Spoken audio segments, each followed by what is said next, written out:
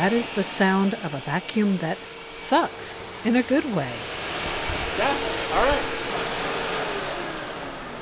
Sweet. Beautiful. Up until today, my Hoover wind tunnel machine has been sitting in the basement for years after it started emitting an awful burning smell when I vacuumed. I had planned to get it fixed one of these days, but then I heard about something called Repair Cafés. So there are multiple repair cafes that happen across the globe. It was started by an artist in the Netherlands in, I believe, 2007. Since then, it really has kind of expanded and blown up, and it really is a global phenomenon. That is Dustin Booth with the Pikes Peak Library District in Colorado Springs, Colorado, that's sponsoring today's Repair Cafe at a small industrial building just west of downtown.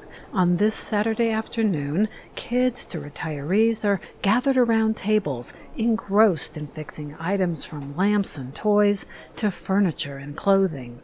People have various reasons for attending this free and lively event. Many want to prevent stuff from going to landfills. Some want to preserve objects with sentimental value, and others who've never picked up a screwdriver in their lives want to learn new skills. We kind of match them up with a person. So if you have a shirt that needs to be sewed, we send you over to the people who have the sewing machine, and they go through and fix your stuff for you. So when I walk in with my vacuum, I get paired with Drew Johnson, one of tens of thousands of volunteers who offer their expertise free of charge at nearly 3,000 repair cafes worldwide. I start by trying to give him some background on my ailing machine. So I can't give you a complete diagnosis. So what would be the first step? You eat the elephant one bite at a time. So we'll kind of plug it in and see the lack of suction and go from there. Perfect. Oh, there we go. Okay.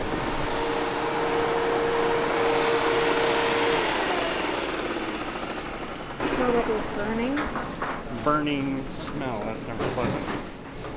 So I'm going to suggest that something in here is making that smell, and we can take this cover off and clean it up and then try it again. It doesn't take long before Johnson finds the culprit. A braided string of plastic, maybe from a toy, that had wound itself around the brush.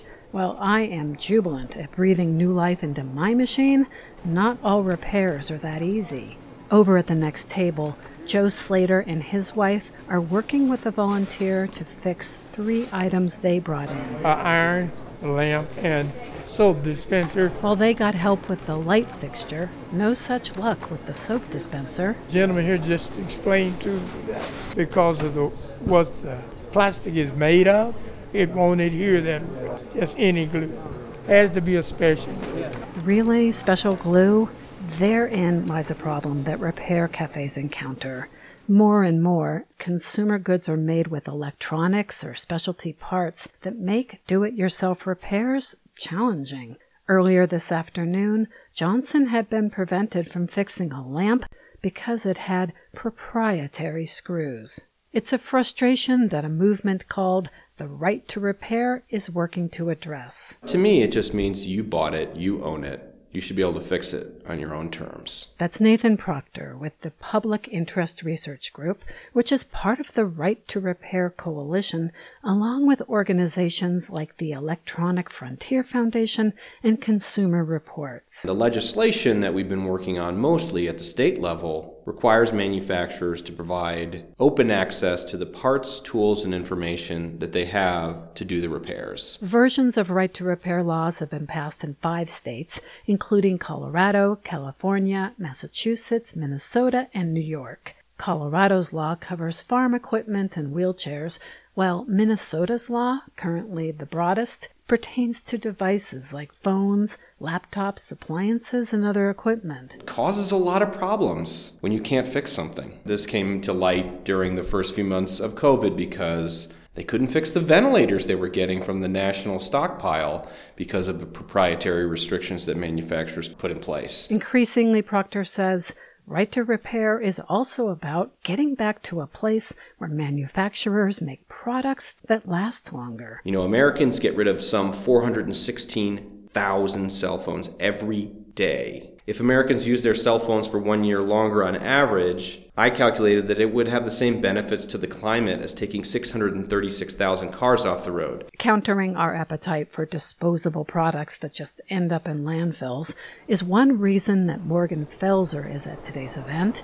She brought a non-functioning toy car big enough for her son to ride in. The culture of, oh, we'll just buy a new one. It's cheaper just to go to Walmart and buy a new one.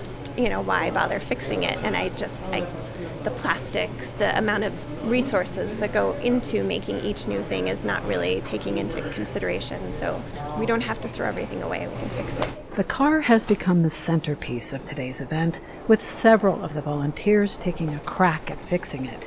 So much so, you would think the vehicle would just operate off everyone's enthusiasm alone. Ultimately, through teamwork, they did get it running. And usually it turns out to be like a fairly simple fix.